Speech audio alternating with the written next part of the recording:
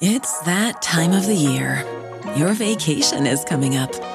You can already hear the beach waves, feel the warm breeze, relax, and think about work. You really, really want it all to work out while you're away. Monday.com gives you and the team that peace of mind. When all work is on one platform and everyone's in sync, things just flow. Wherever you are, tap the banner to go to Monday.com.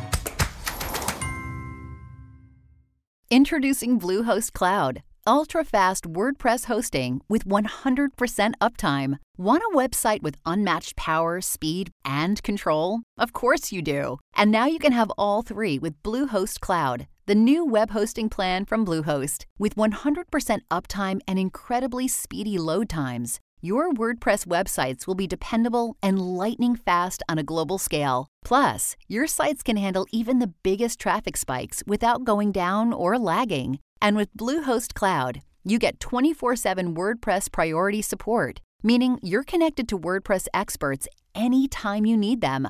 Not to mention, you automatically get daily backups and world-class security. So, what are you waiting for? Get Bluehost Cloud today by visiting Bluehost.com. That's Bluehost.com.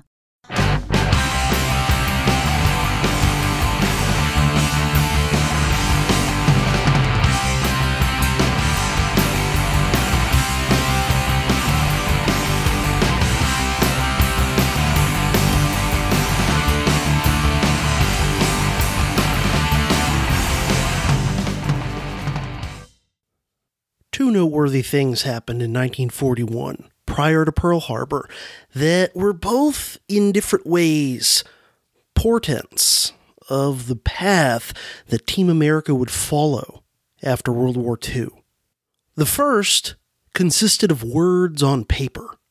On February 17, 1941, Life magazine ran an editorial written by its very own publisher, one Henry R. Luce, who, by the way, was one of the internationalist Republicans, meaning pro-war, pro-interventionist as opposed to the isolationists, and who also, perhaps not coincidentally, was a Yale alumnus and Skull and Bonesman who had also done some of his schooling at Oxford. And this editorial was entitled The American Century.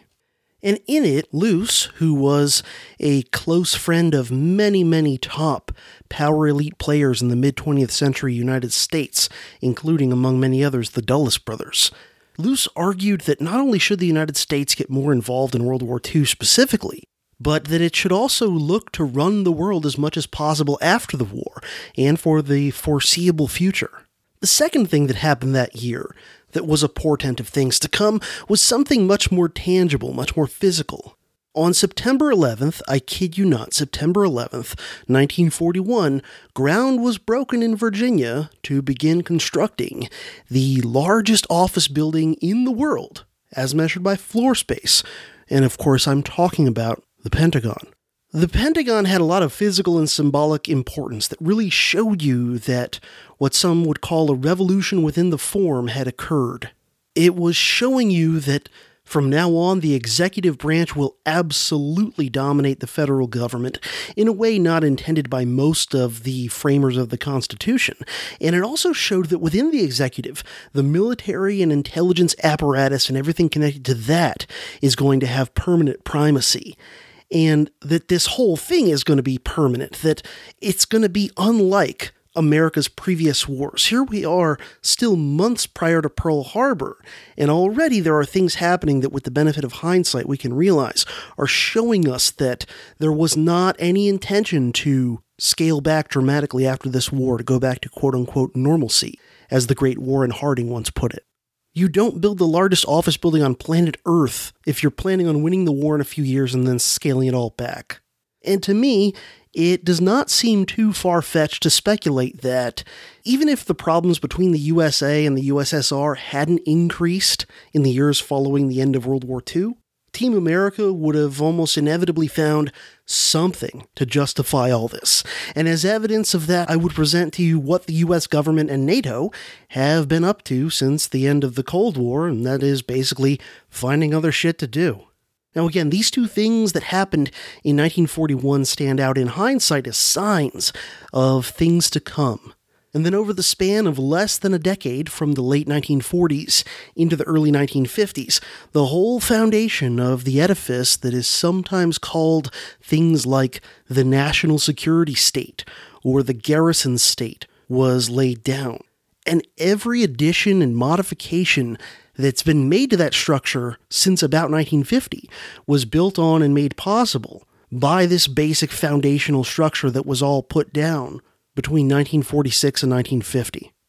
CJ here, your one-man revolution, guerrilla scholar warrior, and Renaissance man for the new dark age, here with episode 128 of the Dangerous History Podcast, Foundation of the Permanent Garrison State.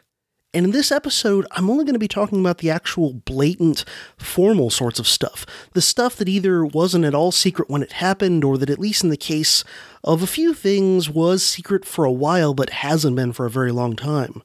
In other words, other than pointing out Henry Luce's skull and bone status, and perhaps briefly mentioning JFK near the end of this episode, I don't think there will be much quote-unquote conspiratorial stuff in here at all. A lot of this stuff I may cover again, perhaps some of it in more detail, if and when, and I intend to eventually, if and when I do a big series on the Cold War itself, giving a whole overview. But this episode is going to be a bit more narrow, specifically about zooming in on the Garrison state, and the cornerstones of it that were laid down in a relatively short span of years, and in fact, almost all of which were laid down during the Truman administration. Webster's dictionary defines a garrison state as a state organized to serve primarily its own need for military security, and a state maintained by military power. And I think we can all see the applicability of that term to the United States, especially over the last 70 years. The specific term garrison state was, as far as I can figure out, first coined and used, at least in print, by a sociologist named Harold Lasswell in a 1941 article that he wrote in the journal, the American Journal of Sociology, which I will link to in the show notes in case you're interested. But before we get into that history, I have some thank yous to send out. Big thanks to the following individuals for stepping up to help support this show via Patreon. Thanks to John, Clayton, Dave, Marco, Russ, Al, Melvin, and Brent. Thank you all very, very much for stepping up to help support the show over at patreon.com/ProfCJ. And remember, everybody else listening, if you're not already a Patreon supporter of this show, if you sign up to support this show for just $1 per episode or more, you'll have access to special bonus Dangerous History Podcast episodes that are available only to supporters of the show via Patreon and that are available nowhere else. And you'll also be eligible to join the private Facebook group, Dangerous History Scholar Warriors. Now, before we proceed onward, I want to share with you a little bit more from Henry Luce's article, The American Century, and I'll link to the whole thing in the show notes in case you want to read it. Personally, I don't like how it's written, and I'm not just talking about the content. The style that it's written in, for some reason, just does not work for me. And at least as of now, I can't quite put my finger on it. It's not just the content. I can read content where I disagree with the substance of it, but I can at least acknowledge that it's well written. And this, it's not that it's like mangled grammar or something like that. It's just not my cup of tea as far as style goes. And I just want to share with you a few key passages and ideas from this essay. Luce claims that America started to get involved in World War II via defense, but then he goes on to explain that he means the word defense in terms of what America is supposedly defending in a very grandiose sort of a way. It's not just simple defending of American territory and so on. Luce writes, quote, "To the average American, the plain meaning of the word defense is defense of the American territory. Is our national policy today limited to the defense of the American homeland by whatever means may seem wise? It is not. We are not in a war to defend American territory. We are in a war to defend and even to promote, encourage, and incite so-called democratic principles throughout the world. The average American begins to realize now that that's the kind of war he's in, and he's halfway for it. But he wonders how he ever got there, since a year ago he had not the slightest intention of getting into any such thing. Well, he can see now how he got there. He got there via defense." End quote. It's just an awkward, clunky style, in my opinion, and full of way too many rhetorical questions. But anyway, it's important though because it reveals the mindset of a lot of the establishment at the time. Luce then goes on to say some negative things about FDR and to acknowledge some of the fears that people have of what might happen if America gets into the war. He writes, "We start into this war with huge government debt, a vast bureaucracy, and a whole generation of young people trained to look to the government as the source of all life. The party in power is the one which for long years has been most sympathetic to all manner of socialist doctrines and collectivist trends. The President of the United States has continually reached for more and more power, and he owes his continuation in office today largely to the coming of the war. Thus, the fear that the United States will be driven to a national socialism as a result of cataclysmic circumstances and contrary to the free will of the American people is an entirely justifiable fear." End quote. So he actually says that there's good reason for misgivings on the part of Americans, but then he goes on to basically just kind of throw these aside and advocate Team America going all in to become Team America World Police. A bit further on into the essay, Luce writes in what I consider one of the key paragraphs in the whole essay, quote, "In the field of national policy, the fundamental trouble with America has been and is that whereas their nation became in the 20th century the most powerful and the most vital nation in the world, nevertheless, Americans were unable to accommodate themselves spiritually and practically to that fact. Hence, they have failed to play their part as a world power, a failure which has had disastrous consequences for themselves and for all mankind.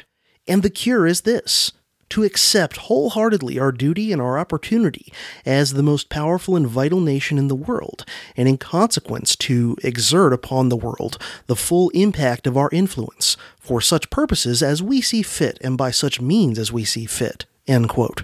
Then skipping a bit further down, Luce writes, quote, "America cannot be responsible for the good behavior of the entire world, but America is responsible to herself as well as to history for the world environment in which she lives. Nothing can so vitally affect America's environment as America's own influence upon it. And therefore, if America's environment is unfavorable to the growth of American life, then America has nobody to blame so deeply as she must blame herself." After saying a lot of negative things about FDR, remember Luce was a Republican, Luce then writes, quote, "Our job is to help in every way we can, for our sakes and our children's sakes, to ensure that Franklin Roosevelt shall be justly hailed as America's greatest president. Without our help, he cannot be our greatest president. With our help, he can and will be. Under him and with his leadership, we can make isolationism as dead an issue as slavery, and we can make a truly American internationalism something as natural to us in our time as the airplane or the radio." End quote. Wow, he actually compares isolationism to slavery. Not wanting to be involved in other countries' wars is on a level with slavery. This is very neoconish sounding stuff, and he is not at all shy from saying that America should make its ideals universal and global. Towards the end of the piece, he writes, "But what internationalism have we Americans to offer? Ours cannot come out of the vision of any one man. It must be the product of the imaginations of many men. It must be a sharing with all peoples of our Bill of Rights, our Declaration of Independence, our Constitution, our magnificent industrial products, our technical skills. It must be an internationalism of the people, by the people, and for the people." End quote. I think you can see in this article the exact same sorts of attitudes and arrogance and hubris that caused Team America in more recent decades to say, of course, we can just go invade the Middle East and overthrow governments and create these secular democracies and whatever. No problem. And all I can think to say to that is, how's that working out for you? A bit further down, Luce writes, quote, "As America enters dynamically upon the world scene, we need most of all to seek and to bring forth a vision of America as a world power which is authentically American and which can inspire us to live and work and fight with vigor and enthusiasm. And as we come now to the great test, it may yet turn out that in all our trials and tribulations of spirit during the first part of this century, we as a people have been painfully apprehending the meaning of our time, and now in this moment of testing, there may come clear at last the vision which will guide us to the authentic creation of the 20th century, our century. End quote. By the way, one more line I'll share with you that's even a bit further on than that. He actually says, and I quote, "We must undertake now to be the Good Samaritan of the entire world." Well, anyway, you can read the whole thing in its entirety if you like. Like I said, I'll link to it in the show notes for this episode. But I think you get the idea. Luce's article was making the argument that every president has echoed in one way or another ever since, of America as the exceptional, indispensable nation, and the whole idea of the American century, and America needs to America everything, whether they America it or America. America, America. America, America, America. So that article, I would argue, shows the way that the bipartisan establishment kind of elite crowd was feeling by 1941, and that they certainly didn't intend to embark upon this path through World War II and to step back once the Axis powers were defeated. And like I said before, the construction of the Pentagon also is physical evidence of what they had in mind. But now I want to talk specifically about things that went down in the early years of the Cold War, and how these things kind of added up all together, created by, at the very latest, the early 1950s, the permanent garrison state under which Americans today live, and really much of the world directly or indirectly lives under as well. So, as the Axis powers were surrendering, already tensions between the Soviets and the West were starting to increase, and they continued to amp up in the years after the war, in large measure over the fate of what eventually became known as the satellite states of Central and Eastern Europe, where Stalin, sooner or later in all these places that the Red Army occupied when the war ended, imposed a local communist regime that in most cases was basically a sock puppet of Moscow. And of course, the Truman administration didn't like this and pushed back, and that's basically the origin of the Cold War, at least the immediate origin. Obviously, this is kind of the proximate cause. You could go further back for ultimate causes. I won't do that here, but maybe we will in some other place. And the war of words was clearly going, the rhetorical war, in 1946. In February, Stalin gave a speech about there being inevitable conflict between the West and the Soviet Union, which, of course, as a good communist, he is certain that the Soviets will ultimately win. And in response to that, an American diplomat in Moscow named George F. Kennan, who, unlike a lot of American diplomats over the years, actually was a legit expert in the history and culture of the country he is a diplomat to, George Kennan drafts a document that gets known to history as the Long Telegram, and sends this telegram to Washington, D.C. to try to catch the ear of the administration, to encourage them to formulate some sort of a Cold War strategy. Kennan is a really interesting figure, and he is, in my opinion, the best of the early Cold Warriors, because he definitely saw communism as bad and Russian expansionism as something to be checked. But on the other hand, he had a bit of the old school conservatism about him, in that he was very big on the idea of caution and prudence and not being too aggressive and rash and arrogant, and he had the confidence that the freer systems of the West would ultimately triumph. They just had to sort of play defense and allow the Soviet system to fall apart due to internal problems, which, by the way, is pretty much what did end up happening many years later. But Kennan's original idea of the strategy that eventually became known as containment was much more limited and defensive and cautious than what we get within just a few years after this, when things turn much more proactive. Kennan really thought that the United States should choose its battles very carefully and not invest a ton of money and lives and resources into parts of the world that didn't really matter. So, for example, many years later, when the United States got heavily involved in Southeast Asia, Kennan opposed that. But I just want to share with you some excerpts from the Long Telegram. These are just some little quotes and things strung together. Kennan writes in 1946, "We have here a political force committed fanatically to the belief that with the U.S. there can be no permanent modus vivendi. that it is desirable and necessary that the internal harmony of our society be disrupted, our traditional way of life be destroyed, the international authority of our state be broken, if Soviet power is to be secure. Soviet power, unlike that of Hitlerite Germany, is neither schematic nor adventuristic. It does not work by fixed plans. It does not take unnecessary risks. Impervious to the logic of reason, it is highly sensitive to the logic of force. For this reason, it can easily withdraw, and usually does when strong resistance is encountered at any point. Gauged against Western world as a whole, Soviets are still by far the weaker force. Thus, their success will really depend on degree of cohesion, firmness, and vigor which Western world can muster. And this is factor which it is within our power to influence. By the way, remember, this is actually a telegram that he was dictating and someone was sending to DC, so it has grammar issues and whatever. But anyway, back to the long telegram. Success of Soviet system as form of internal power is not yet finally proven. All Soviet propaganda beyond Soviet security sphere is basically negative and destructive. It should therefore be relatively easy to combat it by any intelligent and really constructive program. For these reasons, I think we may approach calmly and with good heart problem of how to deal with Russia. As to how this approach should be made, I only wish to advance by way of conclusion following comments. 1. Our first step must be to apprehend and recognize for what it is the nature of the movement with which we are dealing. We must study it with same courage, detachment, objectivity, and same determination not to be emotionally provoked or unseated by it, with which Doctor studies unruly and unreasonable individual. 2.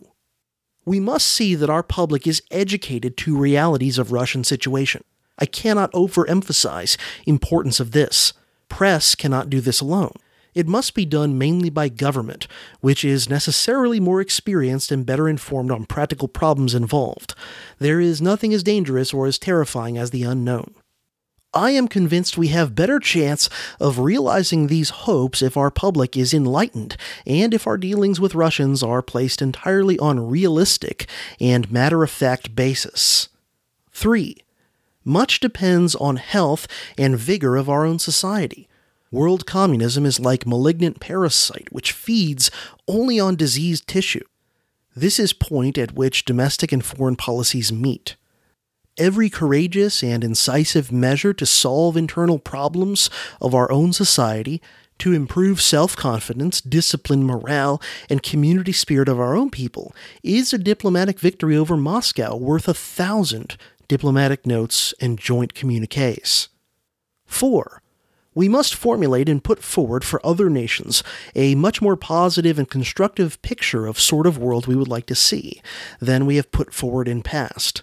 5. Finally, we must have courage and self-confidence to cling to our own methods and conceptions of human society. After all, the greatest danger that can befall us in coping with this problem of Soviet communism is that we shall allow ourselves to become like those with whom we are coping. End quote from George Kennan.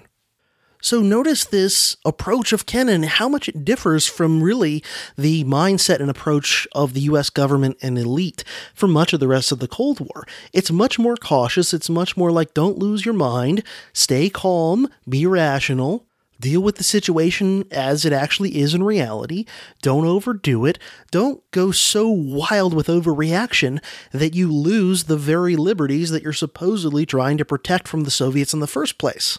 And that last line even reminds me of the old line from Nietzsche about, be careful when you battle with monsters, lest you become one. The following year, in 1947, Kennan elaborated on these ideas and his notion of trying to contain the Soviet Union in a series of articles published in Foreign Affairs that were originally published under the pseudonym X, so they're often referred to in history as the X articles, although it's eventually revealed that Kennan wrote them. Also in March of 1946 was when Winston Churchill gave his famous speech, The Sinews of Peace, better known as the Iron Curtain speech probably, which was delivered at, of all places, Westminster University in Missouri. Churchill at that point was out of office, the British public had thanked him for getting them through World War II by soundly drumming him and his party out of office in 1945. And it's in this speech that Churchill is basically trying to encourage the United States to take up the baton of the British Empire, the baton of being the world policeman, and in particular for being the world policeman who looks after Russian expansionism, to try to check it. And of course, the most famous line of this speech is, "From Stettin in the Baltic to Trieste in the Adriatic, an iron curtain has descended upon the continent of Europe." And then he goes on to basically say that on the far side of that iron curtain is communist hell, and on the west side is freedom and all that stuff. I'll link to the speech in case any of you are interested in hearing the whole thing.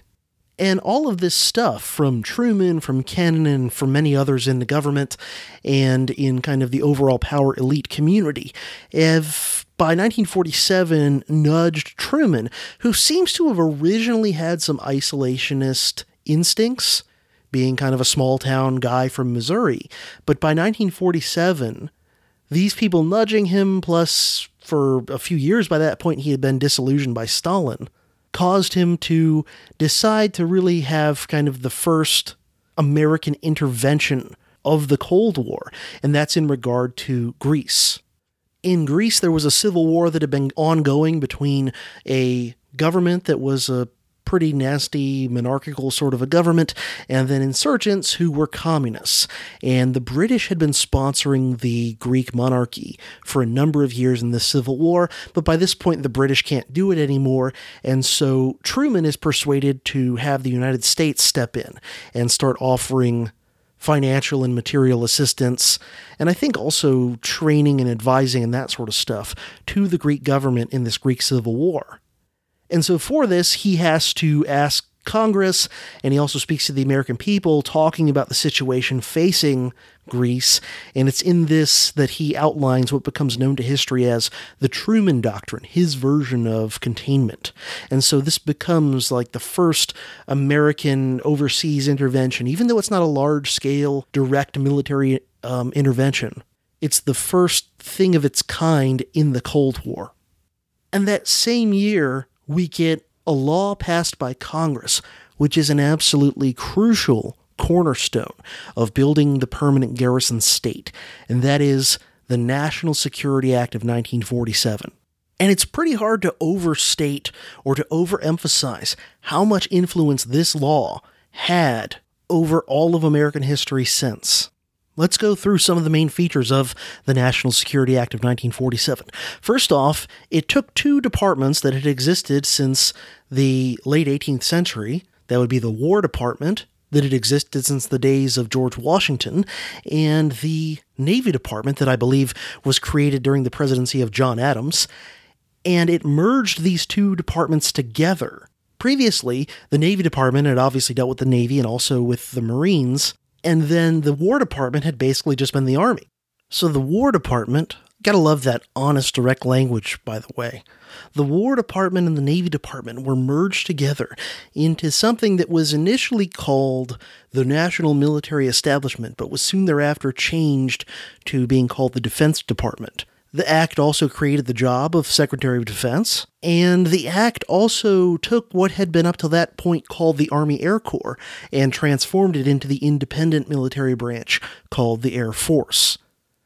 The National Security Act also created the National Security Council and the Joint Chiefs of Staff, and it created the CIA, which was the first permanent peacetime separate intelligence agency in the U.S. in its history. Now, I said separate because, of course, there had been various types of military intelligence departments before that, ONI being perhaps the most important, the Office of Naval Intelligence.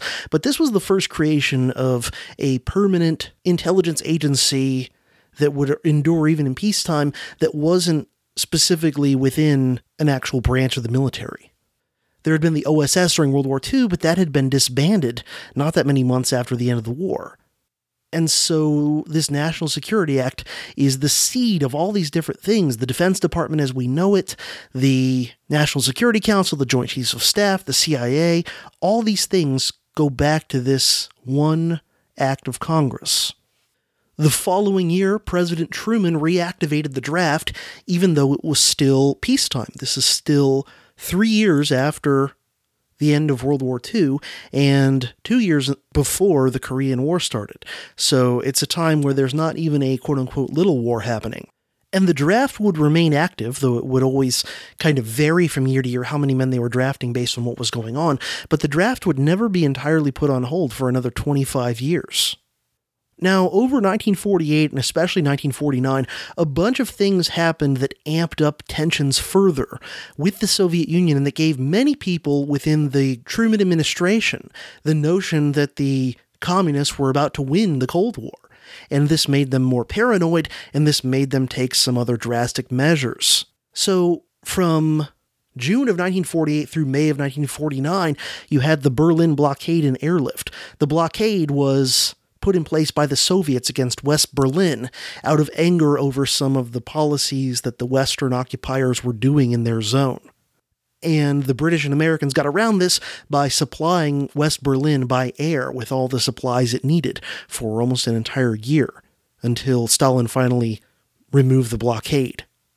And that created a lot of tension. There was a lot of worry. What happens if the Russians shoot down an American or British plane? Is that going to trigger World War III?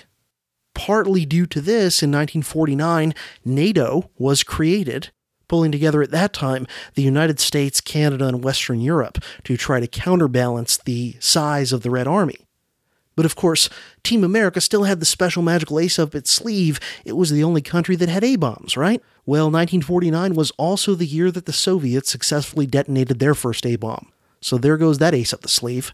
Also in 1949 was when the communists, under Mao Zedong, won the civil war in China that had been raging for many years and established the People's Republic of China. So now the Ruskies have the A-bomb, and the most populous country on earth, China, has gone over to the dark side of communism. So in the eyes of many American leaders, it looked like the communists were winning the Cold War fast. And as a reaction to these sorts of things, the National Security Council got together and wrote a policy document called National Security Memorandum No. 68, better known to history as NSC 68, which was written in April of 1950, and it advocated a more aggressive and proactive version of containment than what Kennan had outlined and what Truman had largely been following up till that time. And it was doing this again in response, especially to things like the Soviets getting the A-bomb and the communists winning in China. Paul Nitze chaired the group that wrote this, and also involved in writing it were John P. Davis, Robert Tufts, Robert Hooker, Dean Acheson, Chip Bolin, Truman Landon, who was a major general, Samuel S. Boutano, and Robert Lovett, who was at the time Deputy Secretary of Defense. And it's a much more fearful and consequently advocating for much more of an aggressive idea of containment than what George Kennan had put forward a few years earlier. In some passages, it almost honestly reads as if it's kind of hysterical. And this is why the United States is willing to ultimately sacrifice so many lives and so much treasure in places like Korea and Vietnam that most Americans, before the wars in those countries happened, most Americans couldn't have found those on a map. And yet the U.S. government is willing to just dump tens of thousands of lives and billions upon billions of dollars into those parts of the world. So anyway, I'm going to read some excerpts from NSC 68 that are strung together. Quote, "The Soviet Union, unlike previous aspirants to hegemony, is animated by a new fanatic faith, antithetical to our own, and seeks to impose its absolute authority over the rest of the world. Conflict has, therefore, become endemic and is waged on the part of the Soviet Union by violent or non-violent methods in accordance with the dictates of expediency. With the development of increasingly terrifying weapons of mass destruction, every individual faces the ever-present possibility of annihilation should the conflict enter the phase of total war. On the one hand, the people of the world yearn for relief from the anxiety arising from the risk of atomic war. On the other hand, any substantial further extension of the area under the domination of the Kremlin would raise the possibility that no coalition adequate to confront the Kremlin with greater strength could be assembled. It is in this context that this republic and its citizens and the ascendancy of their strength stand in their deepest peril. Military evaluation of U.S. and USSR atomic capabilities. 1. The United States now has an atomic capability, including both numbers and deliverability, estimated to be adequate if effectively utilized to deliver a serious blow against the war-making capacity of the USSR. It is doubted whether such a blow, even if it resulted in the complete destruction of the contemplated target systems, would cause the USSR to sue for terms or prevent Soviet forces from occupying Western Europe against such ground resistance as could presently be mobilized. A very serious initial blow could, however, so reduce the capabilities of the USSR to supply and equip its military organization and its civilian population as to give the United States the prospect of developing a general military superiority in a war of long duration. 2. As the atomic capability of the USSR increases, it will have an increased ability to hit at our atomic bases and installations, and thus seriously hamper the ability of the United States to carry out an attack such as that outlined above. It is estimated that, within the next 4 years, the USSR will attain the capability of seriously damaging vital centers of the United States, provided it strikes a surprise blow, and provided further that the blow is opposed by no more effective opposition than we now have programmed. Such a blow could so seriously damage the United States as to greatly reduce its superiority and economic potential. 3. In the initial phases of an atomic war, the advantages of initiative and surprise would be very great.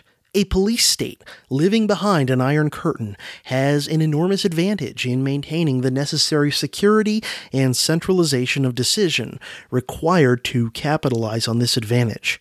4. For the moment, our atomic retaliatory capability is probably adequate to deter the Kremlin from a deliberate direct military attack against ourselves or other free peoples. However, when it calculates that it has a sufficient atomic capability to make a surprise attack on us, nullifying our atomic superiority and creating a military situation decisively in its favor, the Kremlin might be tempted to strike swiftly and with stealth. 5. A further increase in the number and power of our atomic weapons is necessary in order to assure the effectiveness of any U.S. retaliatory blow, but would not of itself seem to change the basic logic of the above points. Greatly increased general air, ground, and sea strength, and increased air defense and civilian defense programs would also be necessary to provide reasonable assurance that the free world could survive an initial surprise atomic attack of the weight which it is estimated the USSR will be capable of delivering by 1954. 6. If the USSR develops a thermonuclear weapon ahead of the US, and by thermonuclear weapon they mean an H-bomb, the risks of greatly increased Soviet pressure against all the free world or an attack against the US will be greatly increased. 7. If the US develops a thermonuclear weapon ahead of the USSR, the US should, for the time being, be able to bring increased pressure on the USSR. In light of present and prospective Soviet atomic capabilities, the action which can be taken under present programs and plans, however, becomes dangerously inadequate in both timing and scope to accomplish the rapid progress toward the attainment of the United States' political, economic, and military objectives, which is now imperative.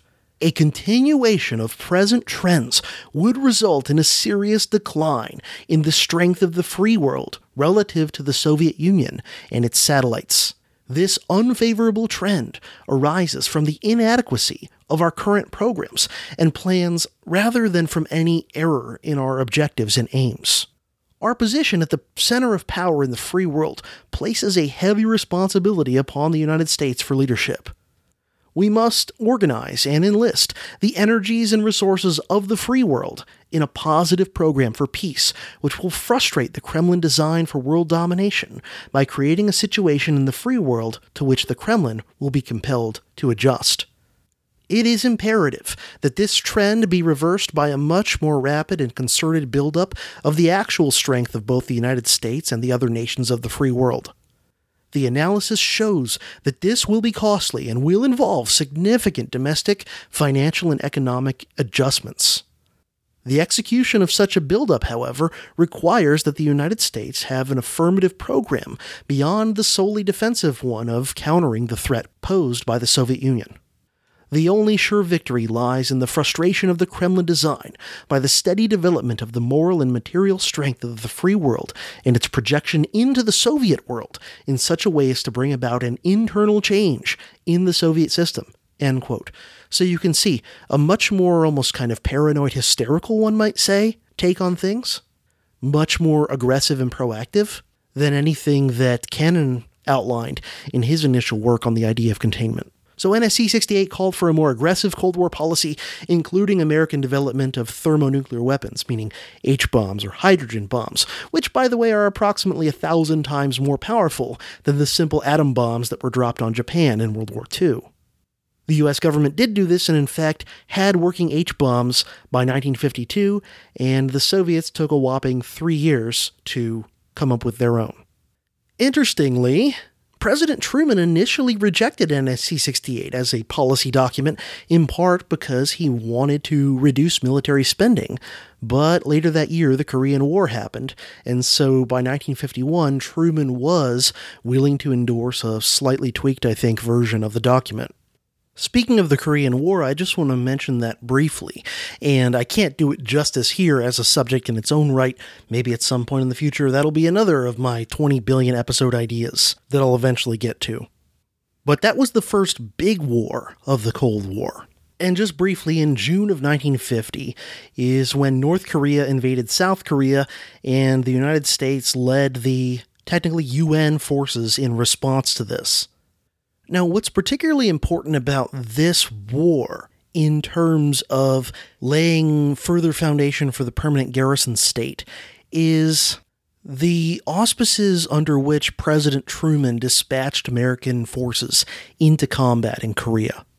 There was no declaration of war. As many of you may know, famously, it was described in legal terms as a police action, which is a hell of a lot of casualties for a police action, even by NYPD and LAPD standards, but Truman sent American forces into battle in Korea under a United Nations resolution. And the Congress, with very few exceptions, went along with this. Only a few members of Congress, mostly kind of old-right conservatives, even spoke out against this at all. And it set a crucial precedent, and it further showed the development of these trends that the executive increasingly dominates within the American system. And it showed you how relatively quickly something had happened.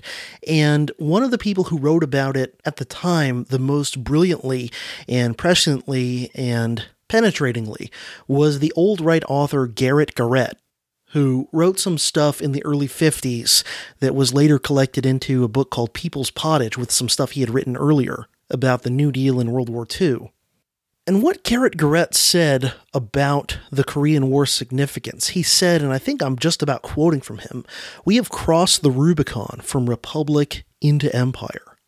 Now, he had been saying for a long time that the New Deal had been a dangerous thing for the liberty of the republic precisely because of how much it was enlarging the executive within the government, enlarging executive power over the other branches.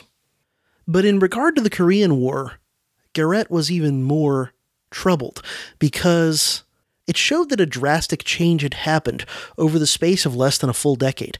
All the way back in 1941, FDR had wanted the United States to get into World War II for a long time before Pearl Harbor.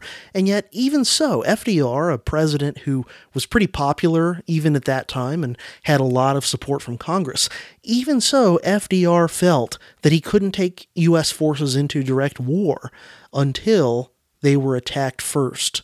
And he still felt that he needed to have a declaration of war from the Congress before he could commit American forces to battle in large numbers. Fast forward just 9 years, and a much less popular and much less dominating of Congress president politically, Harry Truman, is able to send American troops into Korea without a declaration of war and get away with it.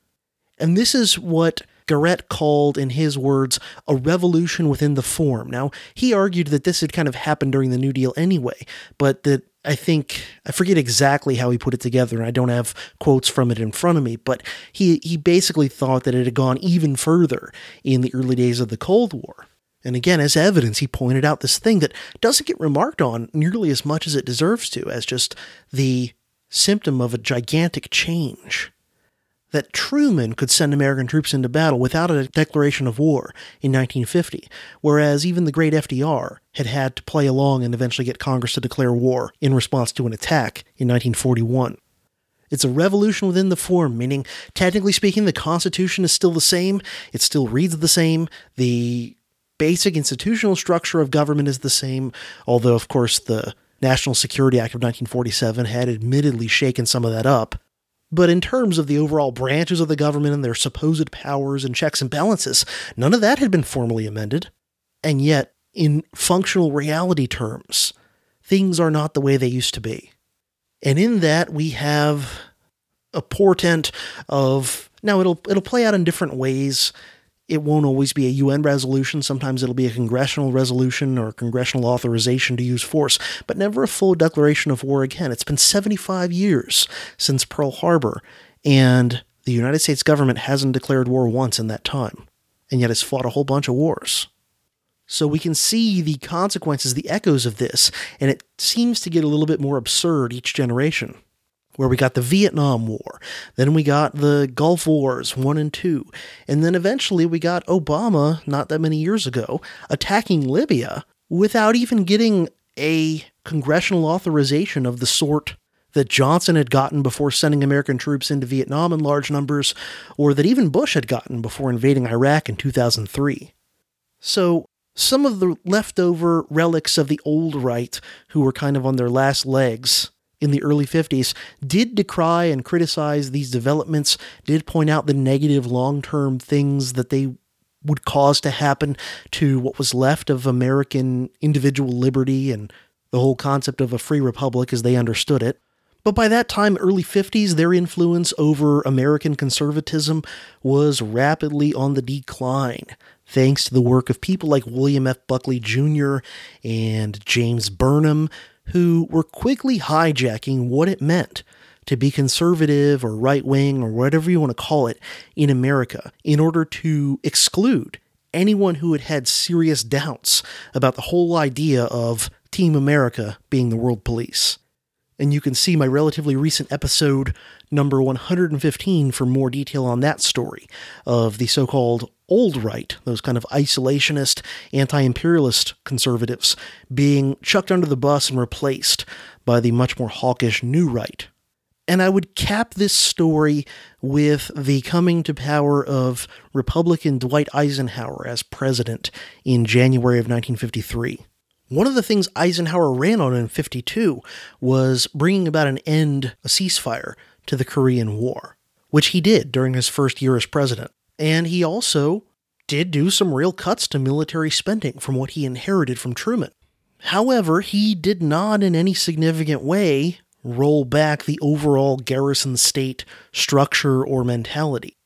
The Eisenhower administration did tweak some things here and there, got a ceasefire in Korea, rolled back some defense spending on a few things, but it did not fundamentally challenge any of the foundation pieces of the permanent garrison state, even though, yes, Eisenhower famously said things about the military-industrial complex when he was wrapping up being president, and it's nice that he said those things, but he said those things after for 8 years presiding over the very same military-industrial complex that he was warning people about on his way out.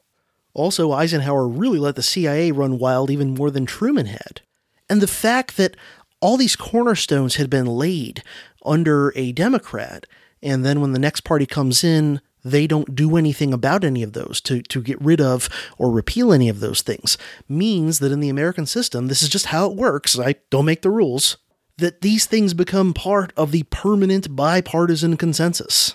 Now, historians talking about Eisenhower will more often point out how this worked in regard to the New Deal. They'll say, look, Eisenhower basically ratified the New Deal into being part of the seemingly permanent bipartisan consensus by not making any significant effort to undo any major parts of the New Deal.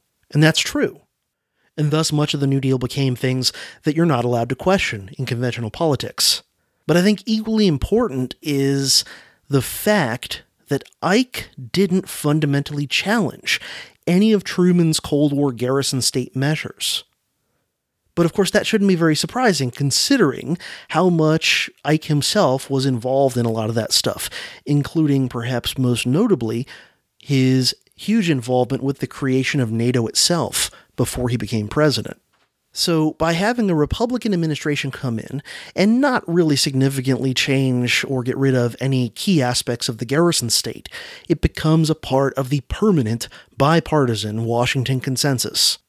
And if the Republican Party elites and the Democratic Party elites agree on something, us regular folks are simply not allowed to talk about it, or to question it, or to criticize it, or anything like that, at risk of being labeled with the most scary word in the American lexicon: an extremist. So that was it. By 1953, the deal had been done. Really, most of it was done by 1950, but by 53, it also had the added solidity of the tacit bipartisan consensus seal of approval on the whole thing. The Garrison state had become a permanent feature of the U.S. government, never to go away or even be significantly scaled back. In fact, quite the opposite has happened most of the time ever since. With very few, very short temporary ticks in the other direction, generally, regardless of whether the administration of the day is Republican or Democrat, whether it's blatantly hawkish in its rhetoric or more peaceful sounding in its rhetoric, doesn't seem to matter. The Garrison state keeps rolling along and keeps growing. And as part of this Garrison state, I would now include not just the basic intelligence apparatus that's proliferated like crazy to include many more agencies than just the CIA, but also all of the surveillance stuff I would consider part of this same Garrison state, because of course knowledge is power. And the more knowledge you have on your own population and the rest of the world, the more leverage you have over them, the more you can control them. So yes, lots of things have been added on top of this foundation in the decades since the 1950s. But I would argue that all of the most important pieces, the most important cornerstones, foundations, whatever you want to call them, in terms of ideas, laws, and institutions, these things were in place by the early 50s. And you could add to this things I didn't get into much here, such as the replacement of the old right with the new right, kind of boxing out any point of view allowed in polite society that maybe America shouldn't be the world policeman. And another thing I didn't mention at all really in here is the influence of the CIA over the media, which there's some great stuff out there about Operation Mockingbird. I'll probably do an episode on that at some point in the future. And a great recent book by Nick Scow entitled Spooked about more recent CIA influence over the media in Hollywood. And these all help to keep the Garrison state in place and protected from any sort of potential ideological attack. But again, all the key important foundational pieces were in place by the early 50s, and then the thing, like Frankenstein's monster, was already kind of taking on a life of its own and was perfectly capable of using various means, fair and foul, violent or nonviolent, to resist any significant attempts to rein it in. And you can see the JFK assassination for Exhibit A, in my opinion. Now, in closing, is the new incoming Trump administration going to be the one to roll this thing back, as some alleged libertarians who are huge Trump Kool-Aid drinkers seem to think? Well, let me consult my magic 8-ball. Very doubtful. Let me try again. Don't count on it. Oh, come on. Third time's a charm. Come on, magic 8-ball. My reply is no. If you liked what you heard in this podcast, there are multiple ways you can help this show continue to exist, to improve, and grow. One is simply to spread the word about the Dangerous History Podcast in any way you can. Social media, online discussion boards, word of mouth, whatever. But to help spread the word to people you think might appreciate it. Also consider leaving a review or a rating in podcast venues such as iTunes or Stitcher. And you can help the show financially several different ways. One of the best is to go to patreon.com/profcj. Patreon, by the way, spelled Patreon. Patreon.com/PROFCJ. Sign up to support the show with a per episode donation. If you sign up there for at least $1 per episode, and more is certainly appreciated, but for at least $1 per episode, I'll thank you by name in the next show that I record, and you'll have access to special, exclusive, bonus Dangerous History Podcast episodes via Patreon that are available nowhere else. So it's a win-win. You get some extra Dangerous History podcast, and I get some help in keeping on with the show. Also, if you're a supporter of the show on Patreon at $1 or more per episode, you are eligible to join the private Facebook group entitled Dangerous History Podcast Scholar Warriors.